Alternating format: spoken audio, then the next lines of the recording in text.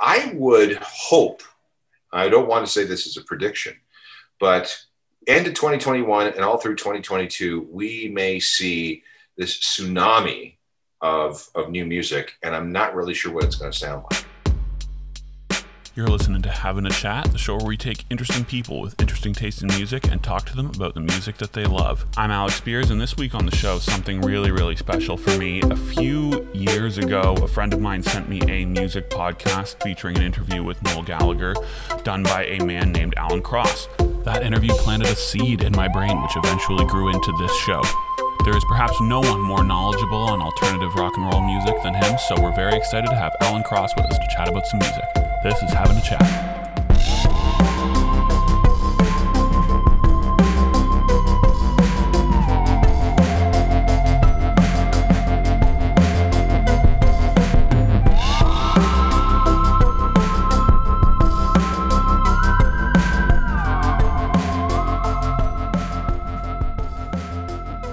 Hi Alex, message from James from the Oasis podcast. Hope you're well. Just wanted to say well done for some of the amazing guests you've had on recently. Alan McGee, Peter Hook, Gaz Whelan, fantastic, really good stuff. And legends of British music and Manchester music especially, which is obviously something that I'm interested in. So a couple of questions for you. Number one, how do you get such great guests? I mean, seriously, I've been trying to get Peter Hook and Clint Boone for months, years even. I've never got them. What are you doing that I'm not? And also, any guest in particular that you are desperate to get on that you haven't yet? It would be really interesting to hear who's on your hit list. All right, just to let everyone know, if they want to check out the Oasis podcast, if they're big fans of Oasis, it is at Oasis Podcast across social media and anywhere you can find your podcasts. Oh, and I'm starting a new one as well on the film Trainspotting. So if that's something you're interested in, then at Choose Life Pod is the place to find that. All right, all the best, guys. All right, thanks very much, James. We appreciate the love, and as he said, if you're looking for some great Britpop and Oasis listening, check out the Oasis podcast wherever you can find your podcasts. And to answer your questions, the secret, I kind of like to mess with people and say it's like the caramel secret, we'll never tell, but really it just boils down to persistence, sending the email and sending lots and lots of follow-ups. And then as for, who's on my hit list, obviously, the big Gallagher brothers would be an absolute dream. But I'd also love to speak to Damon, love to speak to anybody and everybody who has had a significant impact on music, but then on top of that, people who are making cool music that may not have the biggest spotlight on them, they are always welcome on this show. So anyway, thanks heaps to James, and on with the show. Alrighty, Alan Cross, thank you very much for joining us. You're welcome. Glad to be here. So the first thing I want to ask you about before we get into the song picks, the way you do your show is you take a step back and you look at the sort of the ebb and flow of different sort of subgenres, and I think you do a really good job of putting it into sort of a broader context. You put a great deal of emphasis on sort of cycles of genres, cycles that I think people may not be able to see if they're too close to it. So with that sort of lens on it, where do you think rock and roll is at this present moment?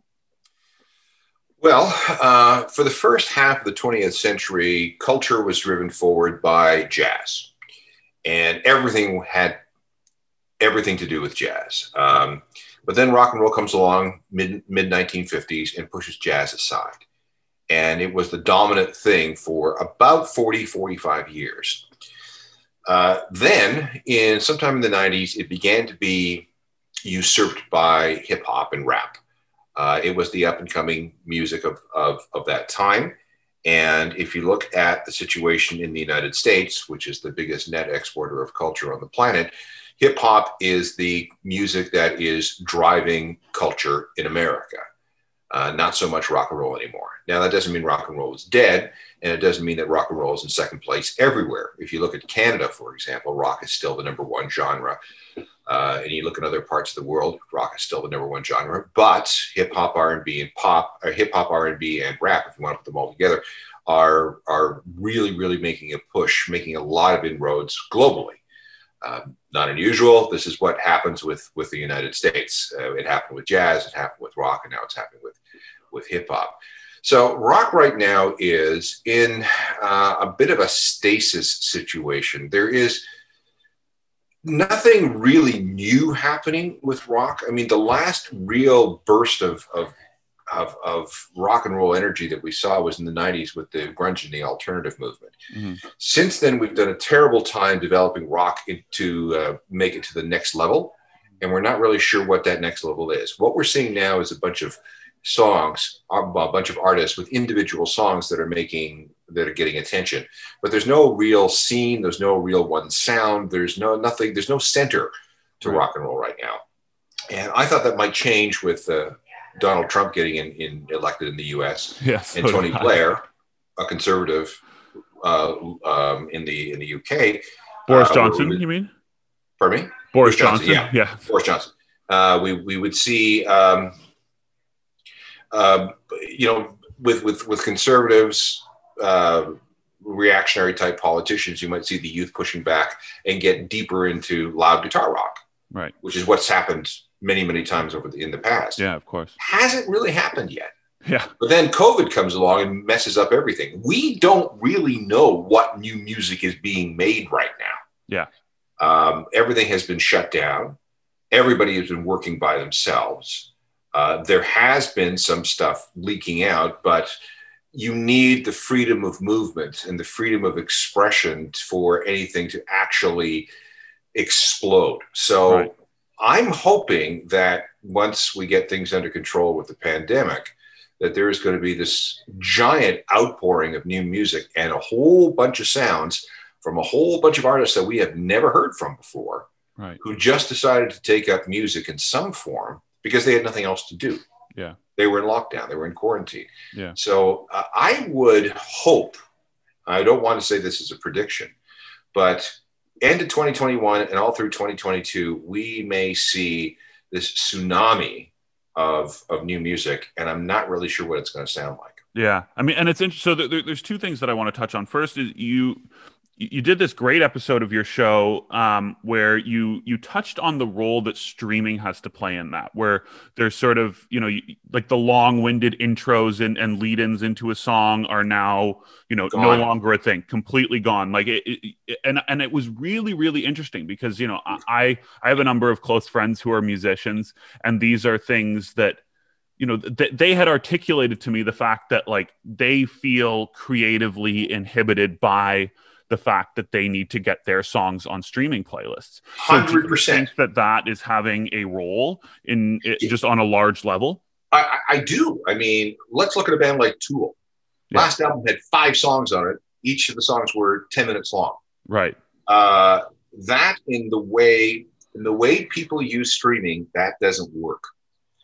Streaming rewards people or rewards artists and songs that get to the chorus quickly, that have a lot of hooks in the beginning, and is over in less than 3 minutes. Yeah. And artists are discovering that if they release a lot of short songs, that means they can cycle through a lot more songs per listen, and that means they make more money. Meanwhile, Tool, who's got this 15-minute epic, they're getting paid as much from a streaming service for 15 minutes of music as Lil Nas X does for 1 minute and 57 seconds. Right.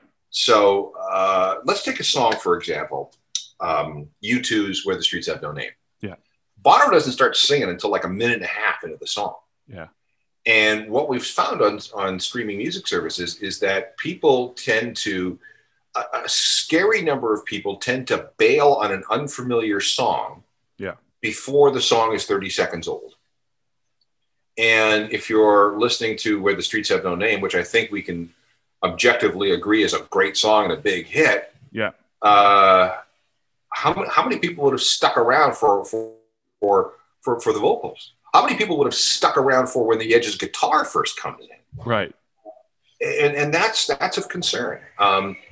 And you have to understand that no one on a streaming music service gets paid until the stream is at least 30 seconds old. Right. So everything is being thrown into that first 30 seconds to drag people across that finish line. Right. So that they get their, fraction of a cent. Fraction of a cent. Yeah. Right. That's what it's all about.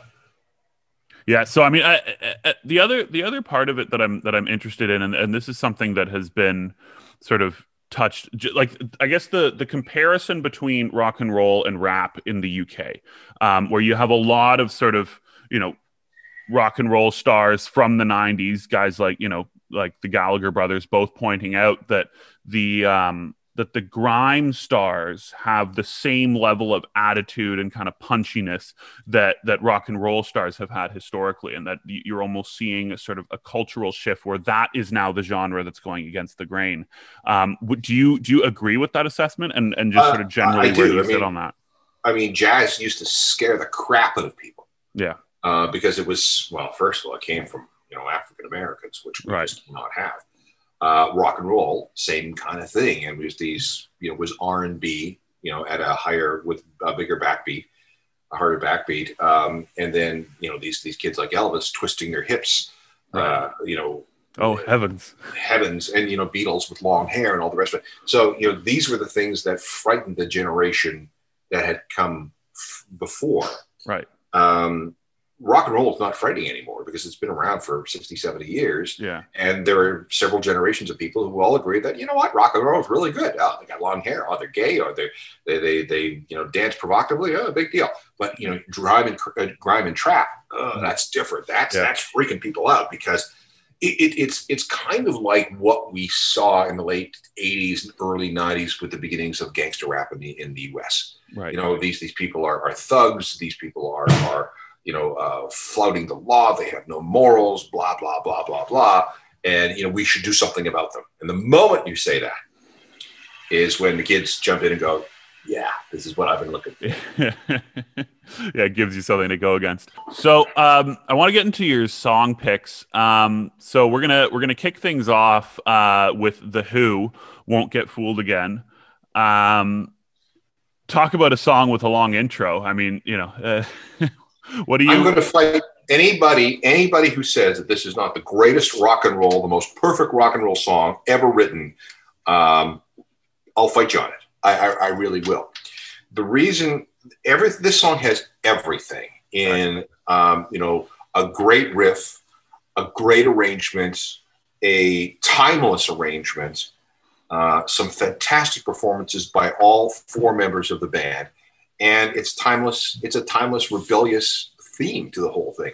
Yeah. I never get tired of listening to this song because it ticks every single box that I think the perfect rock and roll song needs to have. Yeah, absolutely. No, I mean, they are a band that were, funnily enough, introduced to me when they played at the Super Bowl, weirdly enough, which I realized, that was sort of, I'm not sure how well received that performance was, but I remember watching that and just thinking like, holy shit. And there was a while where this song for me was pretty consistently on the rotation. Did you catch that performance, and what did you make of it? I did. I've been a Who fan since the 70s. Yeah. So I have always thought these guys were great. When somebody would say, hey, Beatles or Stones, I'd always say the Who. I tip my hat to the new Constitution. Take a bow for the new revolution. Smile and grin at the change all around. Pick up my guitar and play just like yesterday. Then I'll get on my knees and pray. Yeah, fair enough. All right, so next we're going to get into the Stone Roses, a band that has become one of my favorites in the last few years, just as I've sort of been progressing through the sort of Britpop Manchester thing.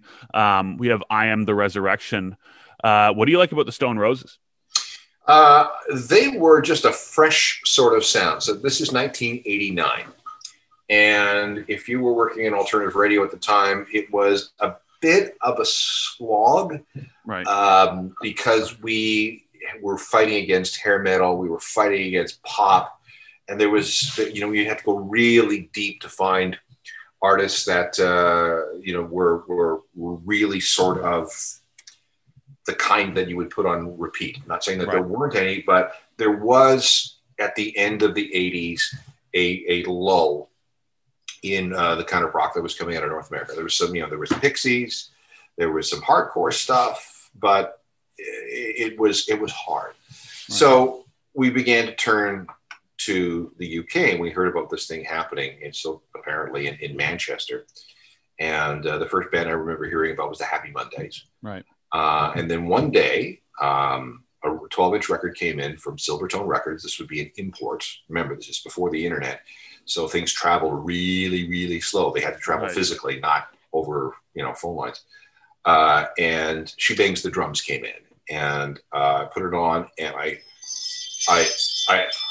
don't know how many times in a row I played it. I thought, this is fresh, this is familiar, this has got energy, this is brilliant. Yeah. And then I get my hands on the album, and I find this last song, I Am the Resurrection. And I found it to be such an uplifting song with a great melody, great set of performances. And then the last 4 minutes is one of the finest jams ever committed to tape. John Leckie was the producer, and you've got the rhythm section and John Squire just going at it. It's like, wow, what a great piece of music. Yeah. Never get tired of hearing it. Yeah, no, I mean, like the Manchester thing, and I would like, whether the Stone Roses, they're considered part of the big three of the Manchester bands, like with the Inspiral Carpets and the Happy Mondays. But I see them as being very different, but they do have those more jammier moments, like at the end of this song, where they really dig into what to me defines Manchester and what for my friends and I consider to be Manchester, which is basically whether you can picture Bez from the Happy Mondays dancing to it. To me, that's right. How you define it. Those jams gave them an opportunity to indulge their influences. Yeah. Which was it was the UK dance scene in the 1980s. It was the jangle pop of psychedelia in the late 60s, early 70s. It was influences from the Beatles and glam and all the rest of it, all in this fresh new package that was just infectious. Yeah. No, I couldn't agree more. And so I'm interested with them because they were a sensation in the UK, but they never really landed here in the same way. Why do you think that is? I think they tried, a couple of reasons. First of all, they were with Silvertone Records, which is an independent record label, which they hated. Yeah. They had such a terribly restricted contract with them that they didn't want to cooperate. Yeah. That brilliant first album comes out. They have no proper representation in North America. They're picked up by some alternative radio stations like CFNY and WFNX and K-Rock and a few others, and that's it. And then they were hamstrung. They were unable to record a follow-up in a timely manner. Now you look at Oasis, for example. They record Definitely Maybe, and then what is it, a year and a bit later, they come back with What's the Story, Morning Glory. Now, can you imagine if the Stone Roses had that same opportunity? They released the first album in May of 1989, and if they could have a follow-up in, let's say, the spring of 1990, and had they been with a major label, right?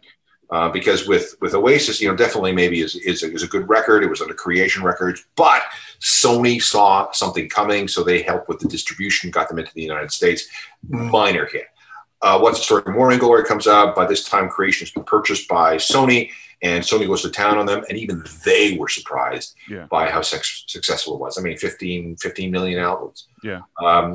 So the Stone Roses were hamstrung by their record label, and there's a certain amount of self-sabotage there in how they handled their situation. Yeah, because, didn't they record The Second Coming in the same studio that Oasis recorded Morning Glory at? Yeah. They took like a year and a half to do it. Oh, yeah. And because the amount of pressure on them to come up with an album equal to, forget better than, but equal to than that first record, and they had 5 years to do it, and they there was they were being, at that point, they had broken out of their deal with Silvertone and were signed to DGC Records in the US. DGC kept sending money, and they kept wanting to hear, what their money was paying for. It turned out that it was basically a lot of cocaine. Right. And they wrecked a whole bunch of cars one day for fun. And when the album comes out, I mean, we have Love Spreads, and the other big single is Hang On. Oh wait, there wasn't one. Yeah. So yeah, it was a bit of a disappointment. So then they break up, and they're gone for 20 some years. Then they get back together, play a lot of shows in the UK and Europe. Fantastic. They play one show in North America, and that was at Madison Square Garden. I was there. Wow. And didn't bother to play anywhere else. Didn't they do Coachella?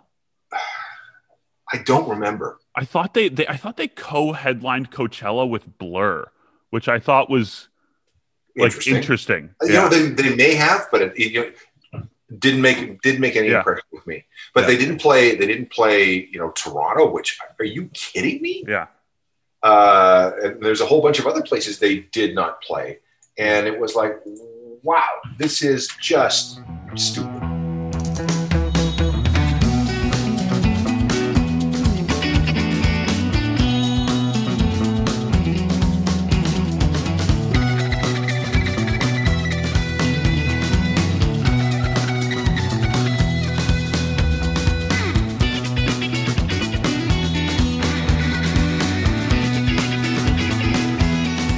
Love that. All right, so next we're going to get into Nine Inch Nails, Head Like a Hole. Nine Inch Nails are a band that I've never really taken a deep dive into. So bearing that in mind, perhaps how would you sell Nine Inch Nails to me, and what do you like about this tune? Again, this is from personal experience. Years ago, and this would be it's either late 88 or early 1989, probably in 1989. We, at the station, a bunch of us went to see Peter Murphy. Peter Murphy, the singer from Bauhaus, he was on a solo tour for his Cut album, which had the big hit Cuts You Up on it. Right. And we wanted to see, the album's called Deep. Right. Deep. And we wanted to see the legendary, frontman from Bauhaus. Yeah. So we went, and we're, all at the back, at the bar, Mm-hmm. and there was this loud, noisy band on stage that nobody was really paying attention to. And I remembered very clearly, at one point late in the set, the band launched into something that sounded familiar. And it turned out to be a cover of Queen's Get Down, Make Love from the News of the World album. Mm-hmm. And I remember watching, because I was doing it at exactly the same time, watching the whole room go like, right. And at that moment, everybody was completely riveted by what was going on stage. I think Head Like a Hole was the very last song. And at that point, the band destroyed their instruments. Right. And again, at that point, it's like, okay, there's something going on here. I want to be part of it. Tell me more about this band. And then I had became a diehard fan from the very beginning, right. And have followed Trent and interviewed him a whole bunch of times. I wrote a book on Nine Inch Nails, right. Just because I was looking for something well produced. I wanted something loud, and I wanted something angry, but it also had to be tuneful. I wasn't just going for like give me an example. Like, I like Ministry, but Ministry, after a while, my eyes bleed. Yeah. A band like Germany's Einstürzende Neubauten. I mean, they play vacuum cleaners and lead pipes, right. Industrial music, and I love industrial music. But after a while, it's like, Your ears start to bleed a bit. Your ears start to bleed, and that's the point. Right. But with Nine Inch Nails, you've listened to that first album, Pretty Hate Machine, which I think is still one of the greatest debut albums of all time. I mean, there's not a bad song on it if you're into that kind of music. And Trent comes and goes. He loses me every once in a while, but he always comes back with something that makes me go, yes, I remember when, and I'm glad that I've stuck with you all this time. So again, so much music preference is stuck in a subjective experience. Right. And there was mine. Yeah, absolutely. I mean, like, and the thing with him, I've come to admire him as a guy just because I've seen him interviewed in so many like documentaries and stuff like that. Like I particularly remember kind of being struck by him in the Rush documentary where he just seemed like a very thoughtful and soft-spoken guy. And that wasn't him. Yeah. Back in 97, he was strung out. Yeah. Man, I remember interviewing him in 97, and he was in bad shape. A lot of alcohol, a lot of cocaine, a lot of heroin. Yeah.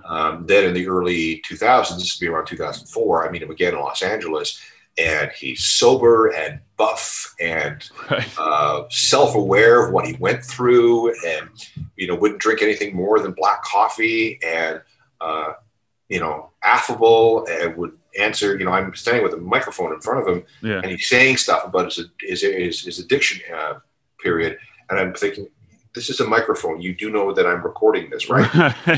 And then he's just taken off with all his other projects. Yeah. All he needs now is a Tony Award, and he's got an Emmy, a Grammy, and an Oscar. Yeah, so, he's got the EGOT. The EGOT. So good on you, Trent. You saw. I mean, this is a guy that partied with Marilyn Manson, right, and lived to tell about it. Yeah. So okay. Good on him. Good on him. Yeah, for real.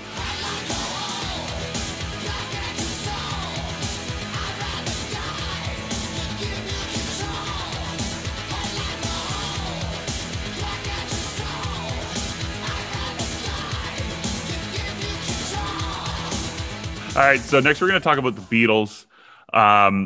It's hard to even know where to begin with the Beatles, but we're going to listen to Hey Jude. What do you like about this tune?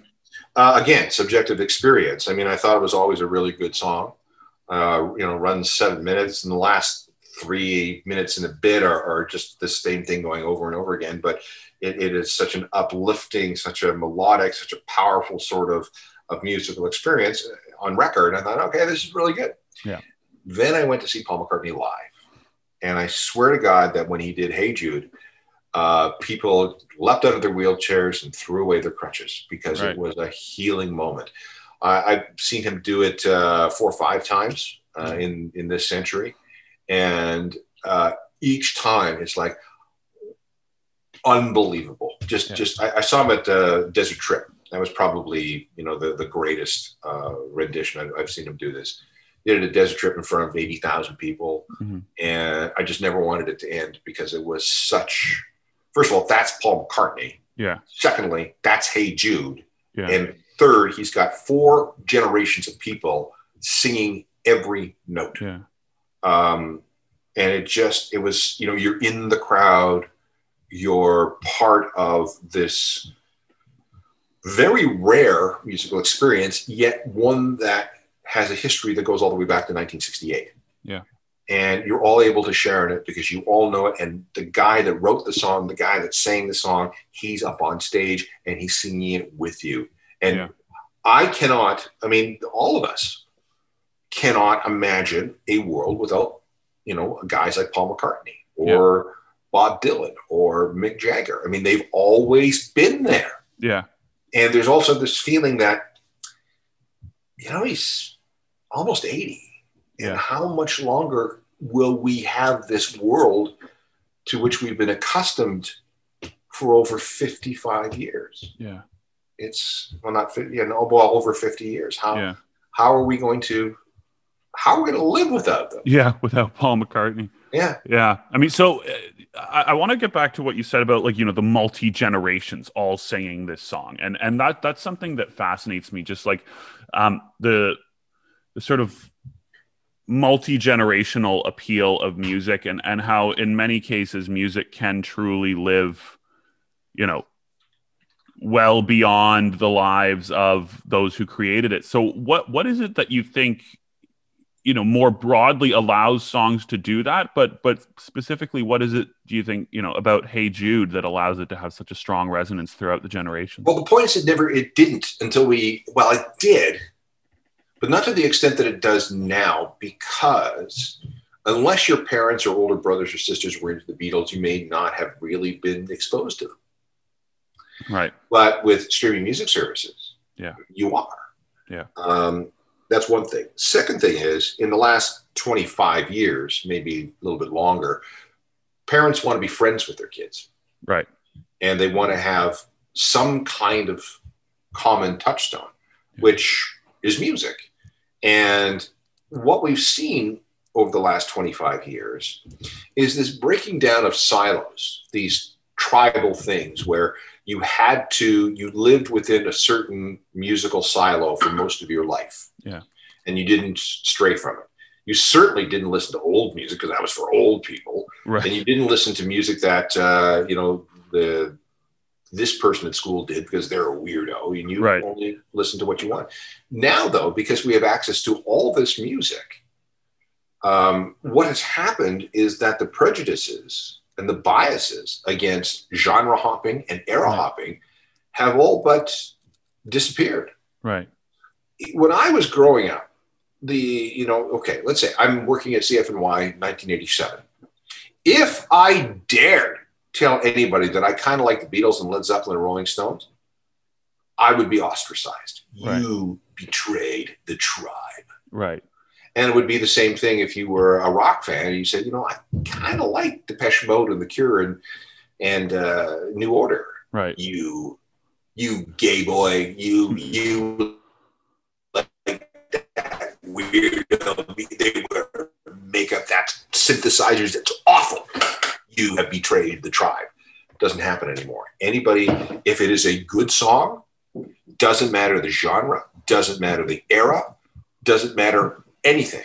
I like this song. I do a lot of teaching, and one of the things that I do on the first day is I ask for people to read the last 10 songs that they've played off their iPhone. Right. And it's like, okay, Justin Bieber, Lil Nas X, AC/DC, right, Taylor Swift, Led Zeppelin. It's just all over the place, and the only thing that matters is the song. Is it a good song? Yeah. And it also seems like just the fact that there is no marginal cost to like financially to adding those new songs to the library. It's not like, you have to go to the record store and you have to spend money to do it. Just the barriers to moving outside your silo, as you described it, they're non-existent. Yeah. Now, back in the old days, even the biggest record store would stock maybe 100,000 titles. Right. Now you have 65 million. And it costs you nothing to explore it. And, all it takes is a lucky trick of the algorithm, and all of a sudden you're in a completely different world that you would have never otherwise known about. I mean, one of the things that I was looking at, this was early this year or late last year, is that if you're between the ages of 18 and 24, and they did a survey, Spotify's always looking at these things. They did a survey, and they found out that the artists that are being discovered the most by this 18 to 24-year-old cohort, Grateful Dead, Tony Bennett, and Billie Holiday. Holy cow. I'm sorry, I'm 17 years old, or I'm 19 years old. Back in my day, Billie Holiday? Come on. Tony Bennett, I mean, that's my grandparents' music. Yeah. But he did an album with Lady Gaga. Yeah. So people go from that to Tony Bennett himself. Yeah. Holy cow. That's crazy. That's quite the list. I couldn't believe it. I really couldn't believe it. Now, I was actually really quite encouraged by this. Yeah. Because if we have a generation of people who are willing to acquire influences from 100 years of recorded music, what kind of music are they going to make themselves?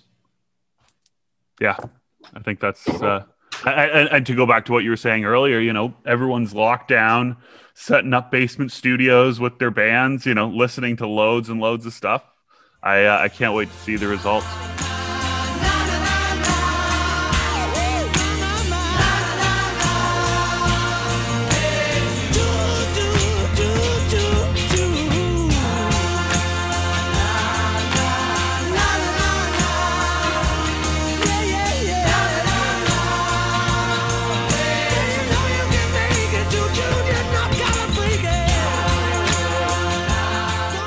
So next we're going to get into the final thing that we're going to listen to. We're going to listen to 2112.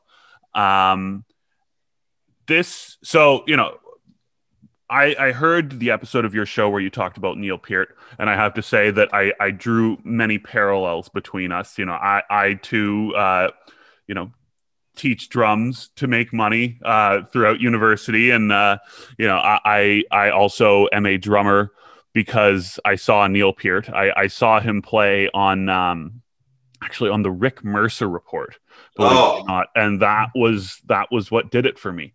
Yeah. What do you make of Neil Peart's lasting legacy, and why'd you pick this album? Again, subjective. Back in the 70s and 80s, we spent an inordinate amount of money on audio equipment. And the goal was to have the loudest, clearest, most accurate audio system that you could possibly have. And me and my friends would go from audio store to audio store auditioning speakers, pretending that we knew what we were doing and that we were possibly going to buy some speakers. And one day we went into a place, it was called Crazy Kelly's in Winnipeg. And we were listening to, I think it were some Cerwin Vegas speakers, either Cerwin Vegas or Altec Lansings, one of the two. And the guy pulled out the Fly By Night album and put on Bytor and the Snow Dog, which has a couple of really cool drum breaks in it. And I thought, oh, what is this? Yeah. This sounds interesting. And then somewhere along the line, somebody played me the first side of 2112. And I'd never heard anything like that. I was always into I wasn't a prog person, but I was certainly someone who appreciated, I guess I call it accessible prog. Right. And I heard everything I needed in that first half of that record.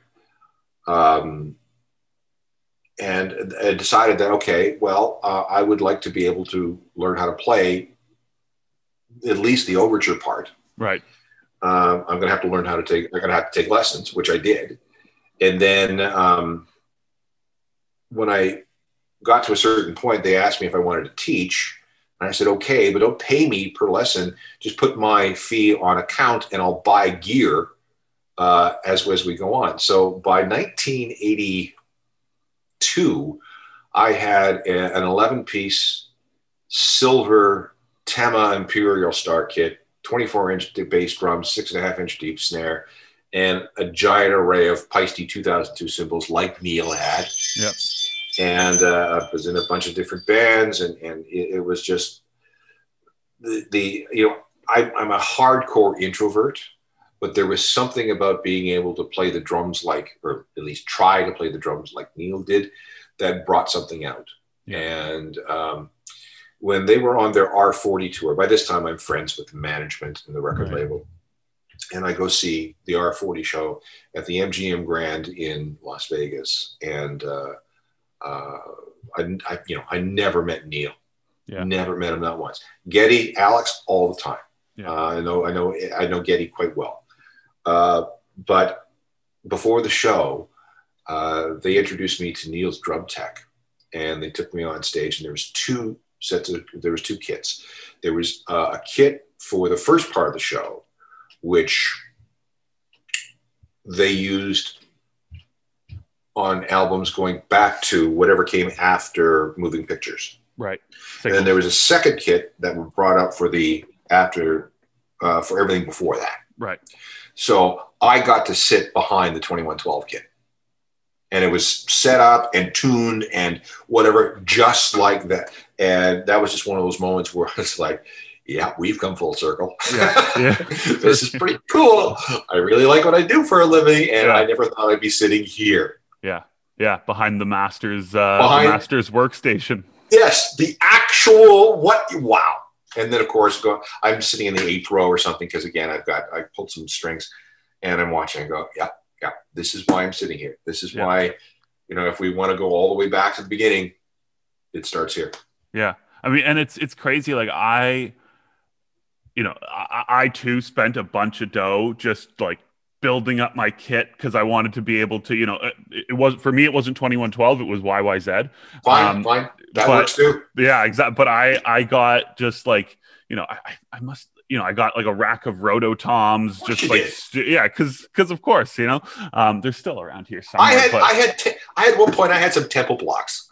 Yeah. Why? I don't know. Yeah. I did. Because you just have them there. Like, well, who gives a shit, right? Like but yeah, I mean, and it was that tour. I was in Australia when that tour happened, and I did not get to see it, but I remember almost every night I would log on to YouTube and watch the the fan footage, and I started to realize what they were doing, where they were taking it back in time. Yeah. And even playing, they did like Cygnus X1 book 2 and then book 1, like they really did it backward, like which is awesome. They were at the Hemispheres album. Hemispheres album, then they went back to Farewell to Kings. Yeah. So they had to do it in the wrong order. yeah, of course. But yeah, I just remember at the time being so taken with that.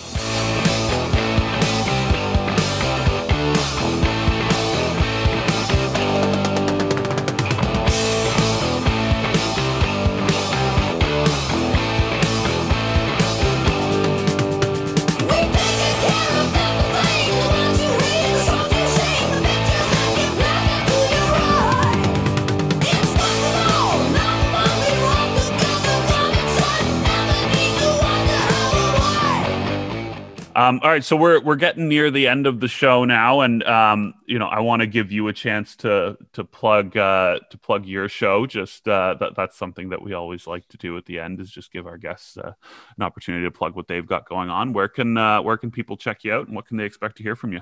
Well, Ongoing History of New Music. It is in season, I don't know, whatever. I've been doing it since 1993. I'm on show number 905 now. So if you are in Toronto, it's on The Edge and Q107. It's also on a bunch of stations across North America. The podcast, there's about 220-ish, 250-ish podcasts that are available for on demand through all the different platforms. We're approaching 10 million downloads, which is kind of cool. Holy cow. Still haven't got to South Sudan, Sierra Leone, and North Korea yet, but I'm working on it. And other than that, you'll just find me, whenever somebody dies, you'll find me on television, right? Because I seem to be obituary man. Fair enough. All righty, man. Well, thank you so much, Alan. As I said, your interview with Noel Gallagher literally was the reason why I wanted to start doing this show. We started it at CJRU Ryerson Radio, and now we've built this podcast out into something that's kind of like, I'm interviewing Peter Hook tomorrow. Hookie's great. He will talk your ear off. Yeah. And he, you ask him anything and he will answer you. He is he's a great guy. Yeah, and then I also, I used your episode with Gaz Whalen to prep for my interview with Gaz Whalen. It really is such an honor. Talk about full circle moments. Not to pump your tires too much, but it really started with you. So thank you. Alrighty, big thanks again to Alan Cross for joining us this week. You can find full episodes of this show wherever you get your podcasts or at havinachat.com. The show is produced by myself and Hillary Johnston, and all social media and marketing materials are done by Petra Walker. So don't forget to check us out on social media at havinachat. And also, if you listen through Apple Podcasts, don't forget to rate, review, and subscribe. It really helps us out. I'm Alex Spears, and we will talk to you next week.